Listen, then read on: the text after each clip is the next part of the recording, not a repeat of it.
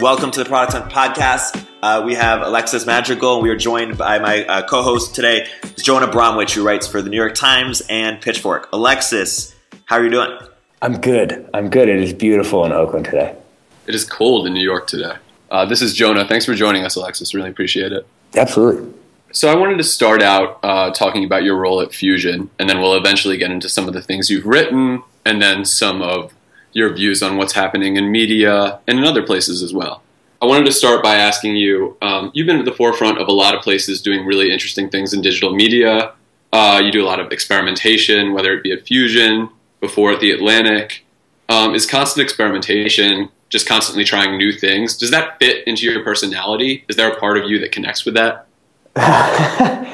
Yeah, man, that's a really good question. I think so. You know, honestly, the way I came up in digital media was kind of the last age of like actual bloggers, not like professional bloggers working for publications, but like people starting things on like Typepad and Blogspot. Mm-hmm. And that was my first thing too, was this like kind of strange blog I started called Consumers Conspicuous, which was about basically tech that wasn't for white people. So I've pretty much stayed true to form. And it was, I didn't know what the genre I was writing in was, you know? And I think what I've come to think through time is essentially I thought like blogging or blogs were like a medium, a technology, but I think I've come to realize like it was actually a genre that had its like peak probably in like 2009. Mm-hmm. And I think of myself as a blogger, and one of the things that was great about being a blogger is that you just were constantly experimenting because there was no pattern. You were just like, well, I'll try this, I'll try that, I'll do this short thing, I'll do this long thing, I'll write 10,000 words on this stupid Typepad blog that nobody reads. You know, like it was part and parcel of what I learned about the beginning of media. And then, of course, my first real job was with Wired, where, you know, I think back, it's hilarious, but they assigned me like learning Twitter. You know? So I think the natural kind of way I came up, and then the way that, you know, the first job that I had just kind of led me down that path. And when I got to The Atlantic, you know, we used to do things like, this is before there's like art departments for digital places. Like I would make my own like bugs for special reports that I would essentially invent. I would like do my own like strange graphical treatments on photos. Like you know, there were no real rules around that kind of stuff. And so it's less maybe that I'm particularly good at experimentation and more that the world tends to foreclose most people's creativity. And I just happen to be at places where that wasn't the case. Do you think that's ever going to be the case? And you're a father now, you're at Fusion. Is stability happening to you despite your best efforts? Yeah, I'm boring as shit now. No, I mean, you know, that's another good question. I think that it is a little bit, and it's actually one of the reasons that I came to Fusion was I felt like sometimes, even when I felt like I was at peak writing game from about the middle of 2013 to early 2014. Like I was just like, you know, like a basketball player shooting really well. I was just like playing really well for a while there. And I literally felt like the problem was like I almost got sick of reading like my own stuff, you know. I was just like I was hyper productive. I was really tapped into what was going on, and obviously I liked my own work, but I felt like, oh man, like if I'm sick of reading like this much of me, then like what is anyone who follows me feeling, you know? And I just felt like I wanted to like work in other mediums and do other things, and so that's actually what landed me. First in management at The Atlantic, which was hard because management is hard. And then at Fusion to make this TV show, do live events, write stories. And then eventually I got sucked up. I mean, not that eventually, just a few months later, I got sucked up and became editor-in-chief here. And so now I'm actually on the other side of it and so desperate to be writing again. It's a funny thing. Like, be careful what you wish for, I guess, is the moral of that story. Well, let's talk a little bit about some of your more recent writing. Something that you wrote over the summer that I think a lot of people were very, very interested in, both because the writing was great and also because the story was so compelling, was the story of this mysterious little book, Iterating Grace. Yeah. And so for people unfamiliar with that, can you describe what Iterating Grace was, how you found out about it, what was the kind of saga behind this little book? Yeah, so, the story really starts in LaGuardia, like so many good stories, and I'm like waiting in line for a plane. And I get this like tweet from Dory, who works at BuzzFeed, who's one of the executive editors at BuzzFeed, and she goes, "Why did you send me this weird book, Iterating Grace?" And I was like, I have no idea what you're talking about. And so she started sending me like pictures of this little tiny brown book that said Iterating Grace. And she was like, there's like hand-drawn tweets inside. And so I was like, that's weird. But I kind of, I didn't really think anything of it. I was flying home from a long trip. I got home, a couple days later, I'm finally going through my mail, and I see that there's this package, although it's got no postmark on it, but it had clearly come through our mail slot, and I open it up, and it's this book, Iterating Grace, along with like a pressed flower, and it said, "Thanks for your help in distributing these." At which point, I started to realize that my name had actually been used to mail these to a bunch of people. So I was a little bit... And they had been sent from you? They had been sent for me. So like, if you went to like, what is the return address? It would have been like Alexis Madrigal on it.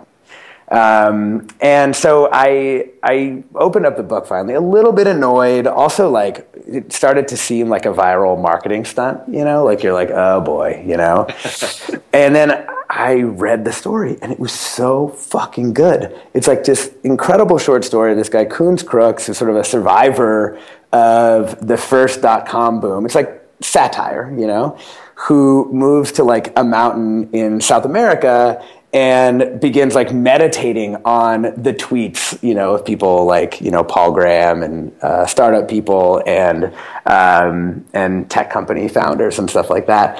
But it's so savagely funny about like our moment and finding meaning in the tech industry. And just like being just good writing, the characterization. I mean, in the early part, it kind of sucked me in. Like the main character, they describe him as being fully post-food and describes him like sitting there like coding all day, just like chewing half-frozen shrimp gyoza. There was just like, there were so many good things about this book that I immediately was like, this is not a viral marketing stunt.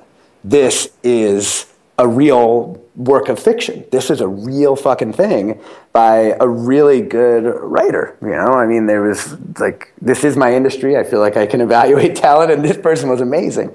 And so I started looking into it, and it turns out this person does not want to be found. And if you guys want, I can go into some of the things that we tried to do to find the person. Mm-hmm. But at this point, it remains a mystery. It remains a mystery. There's exactly one person who knows for sure, from what I know, and that person is a literary agent who brokered a deal between the authors, it turns out that it was more than one person, and one of the best fiction editors in the world, a guy named Sean McDonald at FSG, who is like the editor of Junot Diaz. So now, Sean McDonald at FSG is publishing Iterating Grace, but does not know who the authors are. It's that good. Is it going to sell a bunch of copies? I'm sure it will not. It's like too niche. You have to be within our industry to get why it's so good. But I felt somewhat vindicated in my literary assessment of the work. There seems to be this interesting tension sometimes between how tech people respond to criticism, or to especially articles written about them. Do you ever feel that it's do you feel that it's sometimes justified? Do you feel that they're exclusively or uniquely kind of resistant to criticism? Do you feel that the knowledge gaps are too wide?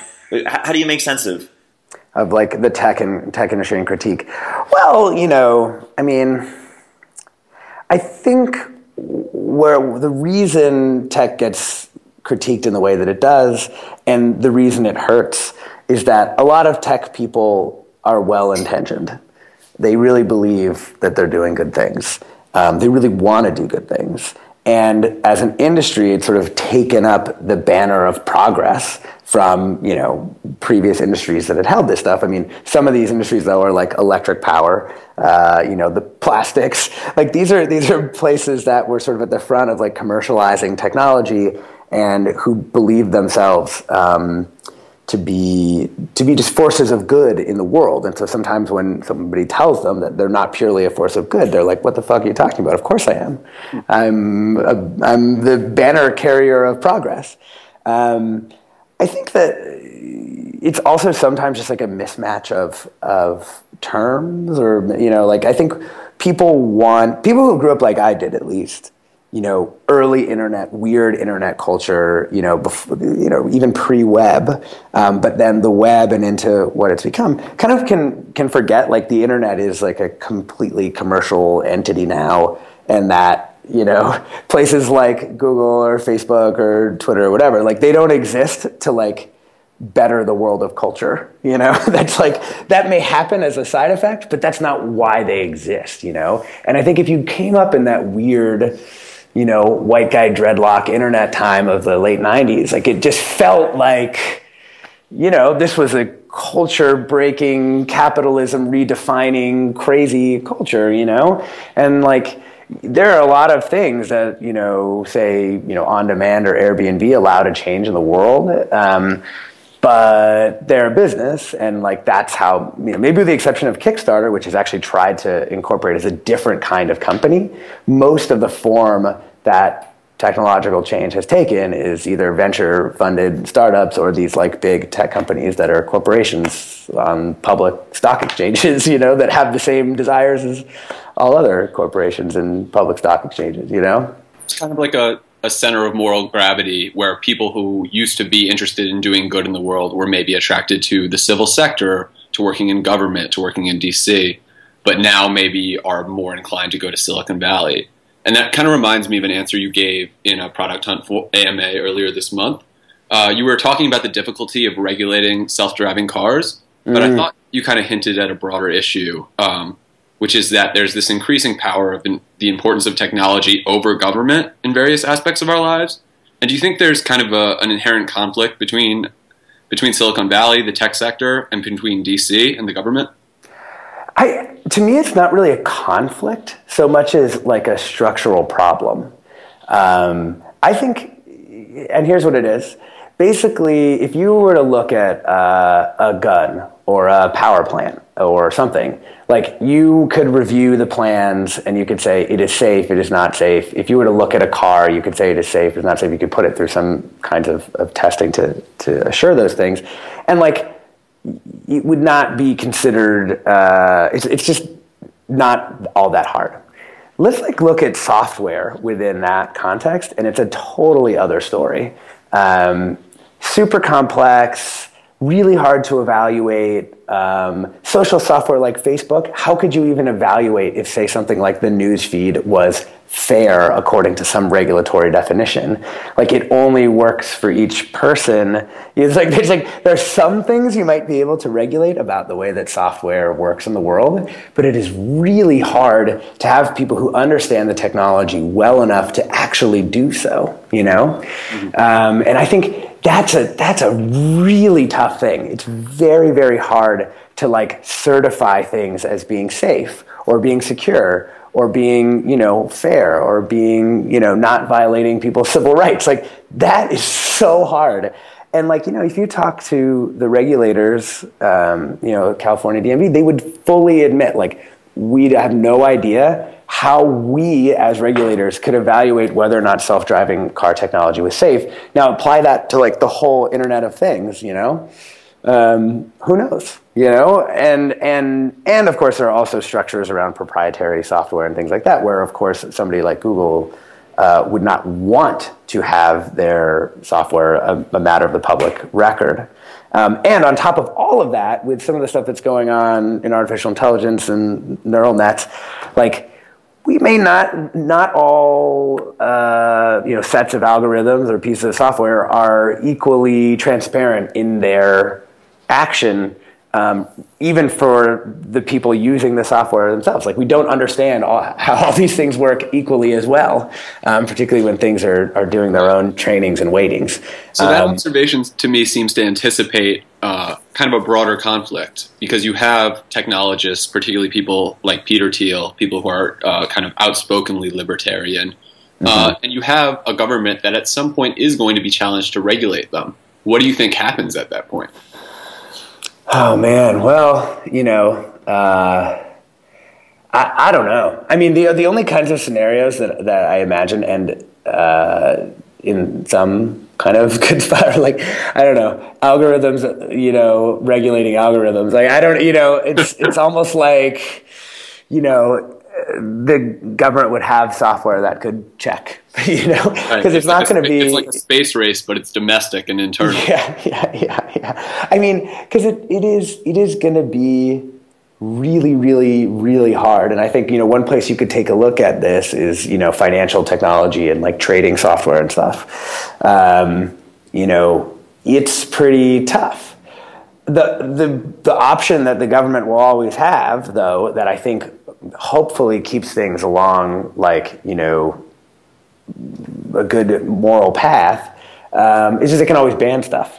And so there's always this ability to ban things if they happen early enough, right? I mean, although maybe Uber is just showing you can actually ban it. It doesn't matter if you get sufficient scale and convenience going for you, but at least it is a way for the government to increase the cost of doing business substantially, because you have to go underground, you have to fight lawsuits, you have to do all this stuff. As long as the government is united, but tech has been really clever, and Uber is a good example with Uber about splitting the government, appealing to those in government who would support, whether they're functioning as we are a small business, or don't take our Uber away. There's ways in which they're going to be able to disrupt the regular workings of the government. That's right. I mean, even and on a positive side, I mean, the tech companies that don't want things, don't want the internet broken by unfair regulation, or things that they would call internet breaking regulation, whatever current acronymic legislation is on the table to do that. Putting massive roadblocks saying this piece of legislation is going to break the internet is at least as heavy-handed as the things that Uber does, right? Mm-hmm. And are intended to impact the regulatory process in exactly the same way to the benefit of those companies. But people didn't complain about that part, right? A lot of people on the internet were like, "Oh, that's fine."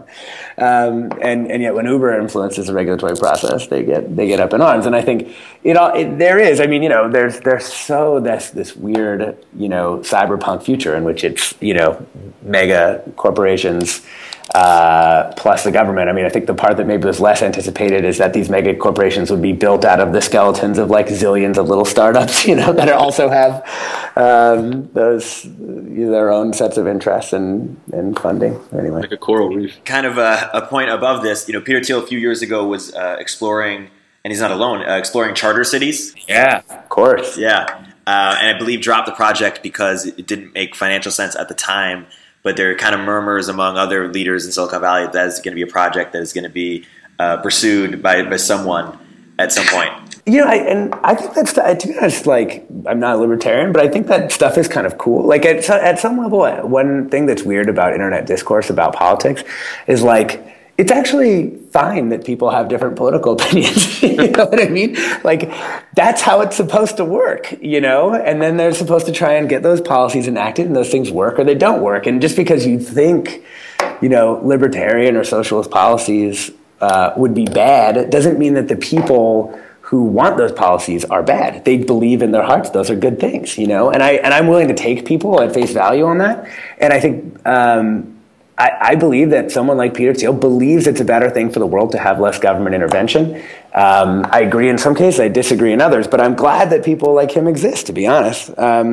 Just like I'm glad that there are people who really love Bernie Sanders and believe that, Uber should be regulated out of existence. I don't personally want that to happen. On the other hand, I'm glad that you need this for a functioning democracy. You don't want everybody to have this intensely narrow set of opinions about what is right and what is wrong, because if you look back through history, oftentimes there are lots of weird opinions at some point that became now our mainstream. And I think any kind of historically minded analysis of politics would say you don't want everybody to believe the same thing, and get caught up in wanting everyone else to do that.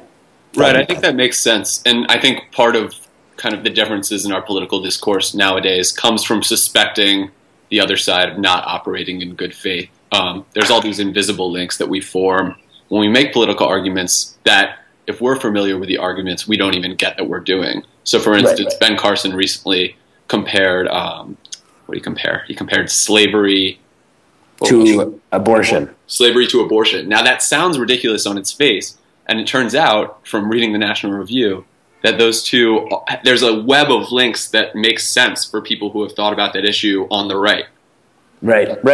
Yeah, I mean, which like, obviously, I would not buy this argument, but it's right. Like, it's not coming out of nowhere. Oftentimes, it's almost like a transmission from like, another part of the multiverse. If you were to catch that one thing, you're like, who are these fucking aliens? But like, these people I believe people are thoughtful. I believe people try and, they may not know who any of the Supreme Court justices are. They may not know that there are 2 chambers of our, Congress. They may not even know who the fucking vice president is. But most people try to develop some semblance of a moral system or code, and they come to believe certain things for certain reasons. And, I trust people that far, at least, In Kevin Kelly's AMA, which was right before yours, he talked about his belief that in the future there's going to religion needs to adapt with the way that technology is changing our lives, and if not adapt, kind of the implication was new religions form. What's your thoughts or what's your experience in talking to people in the tech world who are thinking about this sort of thing? I actually, I sort of think there's an incipient variation on previous spirituality around the way that people think about food and their bodies and the way that what they ingest makes them feel like. I mean, this is sort of a strange thing to say, but I actually feel like gluten-free is as much like a spiritual reaction as it is like a physical one. Not for everybody, but for most people. Like, there's this whole sense of like purity and sanctity around the body that you get, and it's happening at exactly the time when technology is incorporated more and more into our actual lives. And like, this is like baseless speculation, but I connect those two events. It's like when the tech workers go to like Camp Grounded or whatever it's called, right? Like, they're like, we're going to go detox from all this technology. I think a lot of the return to like super rustic, minimally processed food is like an actual reaction to how much technology is like attached to us, a part of our minds, a part of our bodies. And I think that is a spiritual reaction more than it is an intellectual one, I think, for Kevin, like he's a Christian. He believes in these things. And I think it's maybe more, he would maybe think it would be tied to a more organized, formal thing. And maybe it will be. Maybe that like food sanctity, purity thing will be tied more directly into some, religion. You'll get like an artisan religion for people. It is just like interesting to note though that like all of those means of like food production and consumption that are like that are like super within the realm, like they're most popular where the concentrations of people with like MacBooks are like most, are highest. Like if you map those two things, they like directly map onto each other,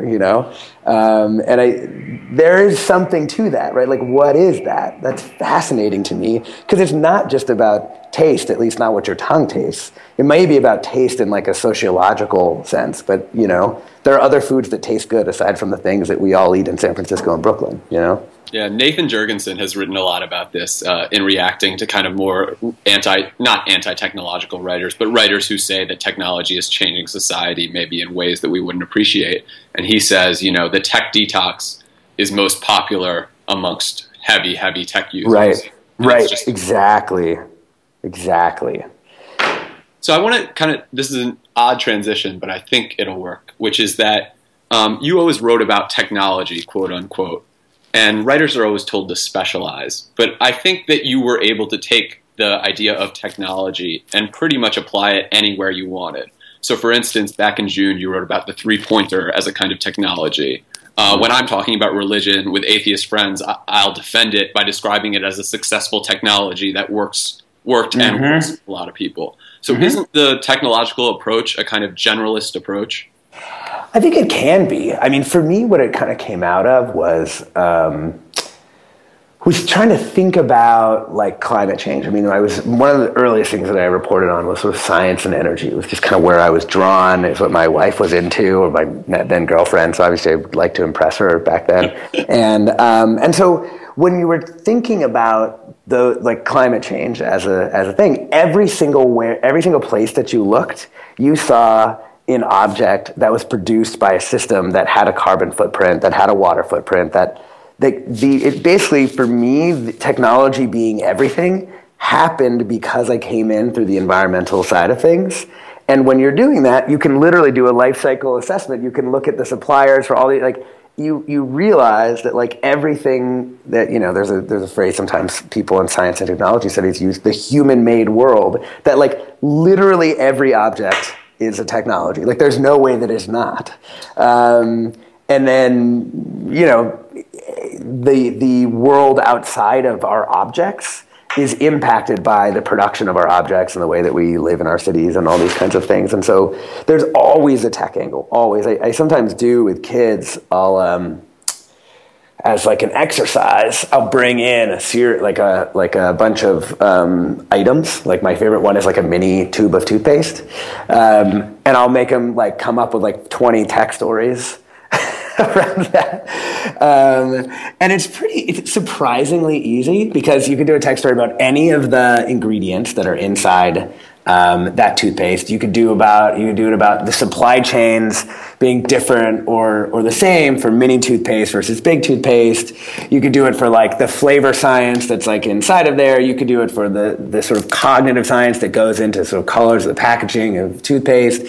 You could do it on, whether or not toothpaste has gotten more or less effective through the years. You can just go on and right. Just any tube of toothpaste, and they're all, to me, about how we make stuff in the world, how we engineer it, how we promote it, and all these things basically are technology. I mean, with software, it's so obvious, that's a technology. With the other things in the world, it's like usually takes a little more doing, but once you click your mind into that space, like anybody can do it. I mean, 15-year-old kids in Oakland, youth radio, like came up with 25 stories in like 5 minutes, It's amazing. So yeah, it takes effort, I think, to not see the technologies embedded in the world around you once you notice, Right. It's a very big lens. Yeah. So, and so Fusion has kind of started to compete with outlets like BuzzFeed and Vox and maybe Mike to some extent, and it's vying for the attention of young people. Do you think that it's that focus on technology, on the new, that differentiates you from those publications? Well, I think it's that our newsroom is like 65% not white people. I mean, I think that makes a huge, just on a pure like labor level. Doesn't BuzzFeed have pretty good diversity? Yeah, but they do. And their efforts have been great, et cetera. We just started out with an incredibly diverse base and we've built on top of it. And I think if you were to look at the numbers, it's pretty different actually. I would say we're the only majority non-Anglo newsroom around. So there's that. But what I think that allows us to do is to have people out in the world, within the communities that they're working on and thinking about. We can just go places maybe that other people cannot. So I think that's one piece of it, and I think we've tried to emphasize that kind of writing. I also think in that kind of writing. Oh, just writing that's sort of embedded in the communities, going out into the world and seeing. I mean, this is a small thing, but I'm trying to eliminate the use of so and so told Fusion. I want to be own that shit. So and so told you. You were the one there. This is the original authority of journalism. I heard this thing. I saw this thing, and I want people to really own that. And I do feel like the diversity of our newsroom is really tied into that as an editorial strategy because it's different people can go different places more easily. Mm-hmm. And I think counter-institutional philosophy. It's you. Yes. Yeah. That's. I probably am the strangest editor-in-chief in that I, in fact, feel counter-institutional things oftentimes make sense. But I think that's a big part of it. I also think that we are maybe not at the moment, but I think in the near future and what we're building towards is we will have a large video operation that I think will have its own distinct flavor. I mean, we're in the process of putting this thing together, so I can't talk about all of it, but I think, Vice has a flavor, BuzzFeed has a flavor, these places have this stuff, and I think we will too, on the video side in particular. And I also think that when we think about our take on the world, I do think that technology and the new possibilities that come from either new products or new rights for people, those are all things about thinking about how the future is going to work and the new freedoms that people have. I mean, that's kind of the core of the thing. Justice, technology, diversity, all of these things are about finding the ways that different people find new freedoms in the world. That's the big project. And I actually think that is, in fact, my project. I interviewed Ta-Nehisi Coates a few days ago, old colleague of mine at The Atlantic here in the city at the Norse Theater.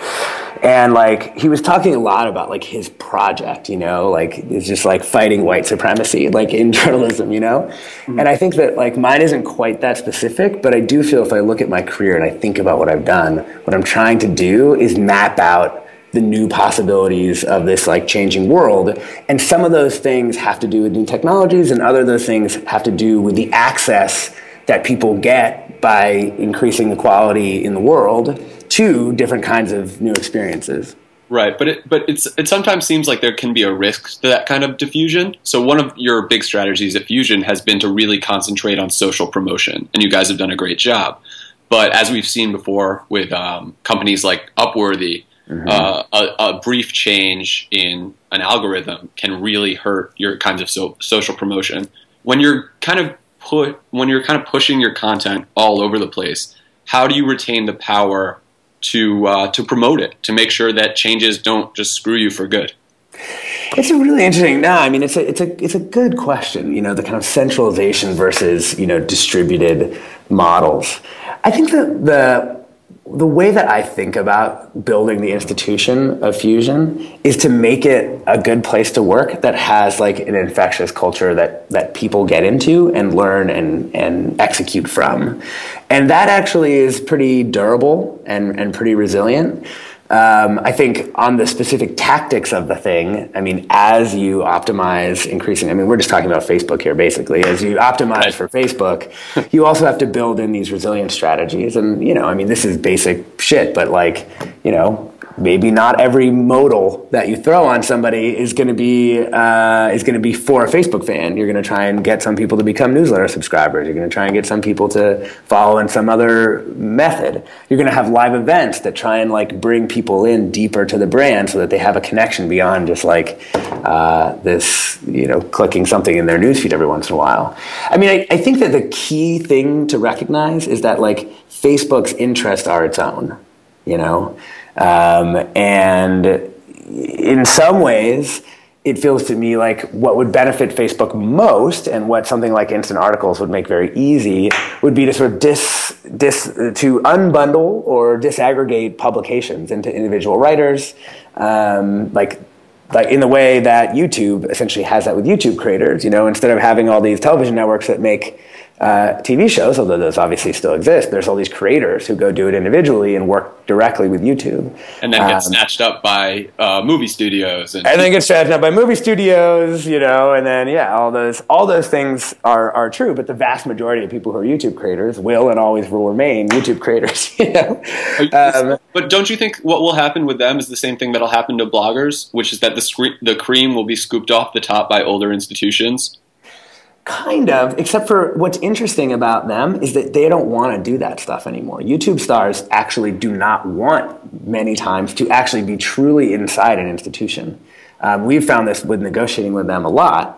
They want to sign a 3-month deal to do this. They want to sign a 9-month deal to do this. They'll sign a deal to do this series, but they want to remain a free agent. And they've actually developed an alternative infrastructure to studios or these other things that you might imagine, which is basically just they've got this sets of agents. I can't remember what they're called, MCNs, I think, or whatever, that essentially band them together into these kind of loose networks that can more effectively negotiate with the various institutional players out there. And to me, I mean, as someone who, I'm not a YouTuber in that sense, on the production or consumption side. And so that shit had blew my mind when I really started to like understand the way that it worked. And you can see, it's so far been very hard for writers to make that happen, in part because they don't get paid out directly in the way, and their ads are worth less than for video people. But that's kind of that. I feel like that same fundamental pressure, like what Kevin Kelly would say, what technology wants, or in this case, what the platforms want, is to have the least amount of bargaining power on the content production side, but the most content. And so how would you do that? You would essentially break apart any powerful entities that exist in the content production side and like recreate them like as players that have no negotiating power. And that's what's happened on YouTube, at least primarily. And it's fascinating to me. Right. That's almost the opposite.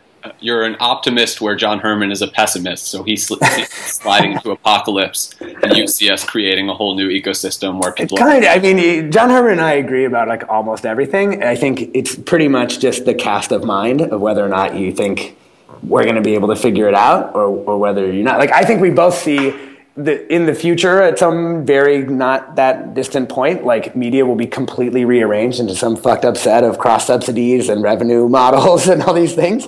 And I just sort of believe that like it'll be okay. Mm-hmm. And I think he believes it won't be. And I don't actually think that it's an evidence-based assessment. I think it's more just like, yeah, I guess so. I mean, and I guess I would put it like this. Like, if you would have told me that Vice can make as much money doing what they do as they do 5 years ago, I would have been like, bullshit. There is no way they could do it. It's just not worth it, But look at them now, and they figured out all these different ways of monetizing what they do. There's hired like 200 people in Canada, It's like they've figured something out, and it's not perfect. It's weird, whatever. But it's, but they found something that worked, and I do think you will see that. So when we talk about a newly diffuse institution like Fusion, it's obvious that you're still going to be very patriotic, very supportive of the institution. But how do you, as someone who probably gets approached as a mentor a lot, approach mentorship outside of Fusion? I mean, you have to be giving to your employees. What about when a stranger asks for your time? That's interesting. What time? I think I try and get into like the journalism schools, at least Berkeley, because it's close by. We had people in here a couple days ago in the Fusion office in Oakland from Berkeley, and in part it's because like the J schools, as they're currently constituted, they're like a print publication. Like the people who are running them want to understand what's happening on the internet at a detailed operational level, but they're not in it, and so they can't tell. They just can't provide the context that these people need to launch their careers. So that's really a lot of how I think about it, is trying, they don't have to believe what I believe, but I feel like I can lay out the landscape for younger journalists to be like, look, you can do a lot of things here, but this is what it looks like. And here are the skills that are probably going to be useful because of these structural factors in the way the industry is working. And I think, 5 years ago when I would go into the Berkeley J School and all these people wanted to be like freelancers, I was like, look, what's coming is there's going to be a ton of staff jobs. They're not necessarily going to be doing New Yorker long form, but there's going to be a lot of jobs working for places that need you to make shit a lot of stuff, And so if you want a good career and you want to be proud of yourself as a journalist, figure out, how am I going to make a lot of stuff while still doing the kinds of stories that I want? And like, they did not want to hear that stuff when I was going in there. And in fact, being a freelancer is really hard. It might be harder now than it's ever been, just because the dollar per word style magazine stuff is going away, and the $300 per 2,000 word essay stuff has really come up on the freelance side. And you're just kind of there, and there are a ton more staff jobs. I mean, there are so many staff jobs now relative to what there were, 5 years ago. Yeah, we're recording this podcast on the day that Grantland got killed. Does that put the fear of God in you? Not really. I mean, I first of all, let's just say, love Grantland. Amazing writers. Feel very, anytime one of these publications goes down that has like built a brand around quality, it hurts. I mean, like the world is worse today than it was yesterday. I think. As a business proposition, I have no idea what the deal was over there. They had the defection of the guy who founded it. You lose top cover and it makes everything harder in every kind of organization. I don't think that, my own hot take is sort of anti-hot take. I don't know that it says a ton about the value of long form, or whether you can launch a startup from within a bigger company, or like any of those. The factors, one thing I will say I feel like I have learned at Fusion, or actually and reaching back into the Atlantic, is that like the success or failure of many experiments that we have tried is like complete. Some of it is contingent on just like luck and timing and whatever. And in all cases, it's incredibly specific to the people who are involved. Way more specific than I would have thought. Maybe like history as a whole doesn't matter who the people are. It's all very structural. But like for these little jitters in the way the content industry, God, I hate that, but media or journalism works. So much of it comes down to the personalities. It's usually a few key people making all the decisions, and I just think I'm actually like trying to figure out as we're talking, someone working here with us, we're trying to figure out how to buy Grantland a drink at the bar they're going to. That's the least we can do, I feel like, Yeah. If you were just getting out of college in 2015, knowing what you know now about the media world and about your skill sets and what you want to do, what would you do? Well, if I was just getting out of college now, I think I probably would have kept up with my coding from when I was a nerdy high schooler. Yeah. In a way that I did not when I was going to college. So let's assume I did that. I really like some of the people who can string together like coding gigs with like making cool media stuff. And my model for this is one of my next door neighbors is this like super friendly, red-haired, bearded guy who like does like, contract coding work that makes him some money. And then he does like crazy art, data visualization, and like media projects. And like, that's what I would want to do. I actually think if I were coming out now, I would maybe be even more of like someone who was trying to develop an independent identity outside of an institution than I have been in my career.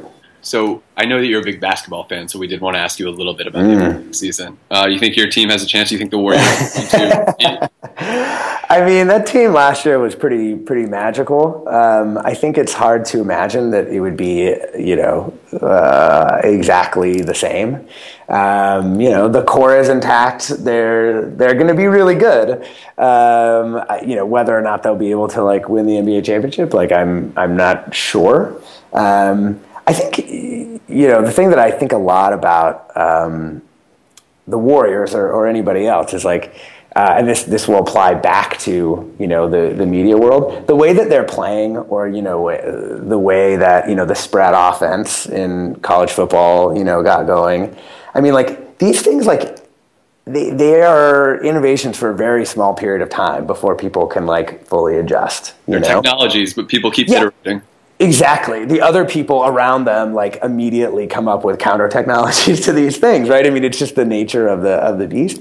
And I think that the main thing I think the Warriors have working against them this year is like all the NBA teams were able to play them last year. They all saw the way the offense runs and who's important, and they still have the same fundamental team. It may be that they're, just better than the other teams, but I think whatever element of surprise the Warriors had, particularly in the early part of the season last year, where like suddenly Draymond Green is like playing this key role no one was expecting, and the team's fucking amazing. Like that part of it, they won't have, And so I think it'll be interesting to see, like if they have to like evolve new ways of playing, like literally new lineups and things, like almost like you see. I mean, that's one of the reasons I love the NBA playoffs, is like you get to watch game by game the way a team makes adjustments and those evolutions. I think it's like the best thing you can possibly watch to like understand the tactics of sports and like what makes that interesting. Yeah, I think we'll end with a question on legacy.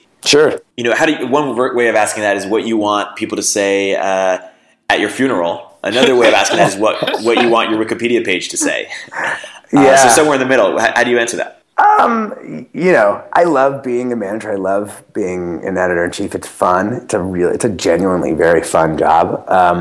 But like, I'm a writer, and I would hope that, when people look back on my career and my work, that like they say, this was a person who connected up, these other human social discourses with the ways that technology was working. And that, I did so for the purpose of like creating a future that was like a little more just and equal, I mean, that would be what I would like in the largest sense to say, and when I think about that as like an actual project, I've got a long way to go. I think like, I'm still relatively young, though I feel old, Alexis, thank you for taking the time to chat with us. This has been really fantastic. Thanks, y'all. Appreciate it.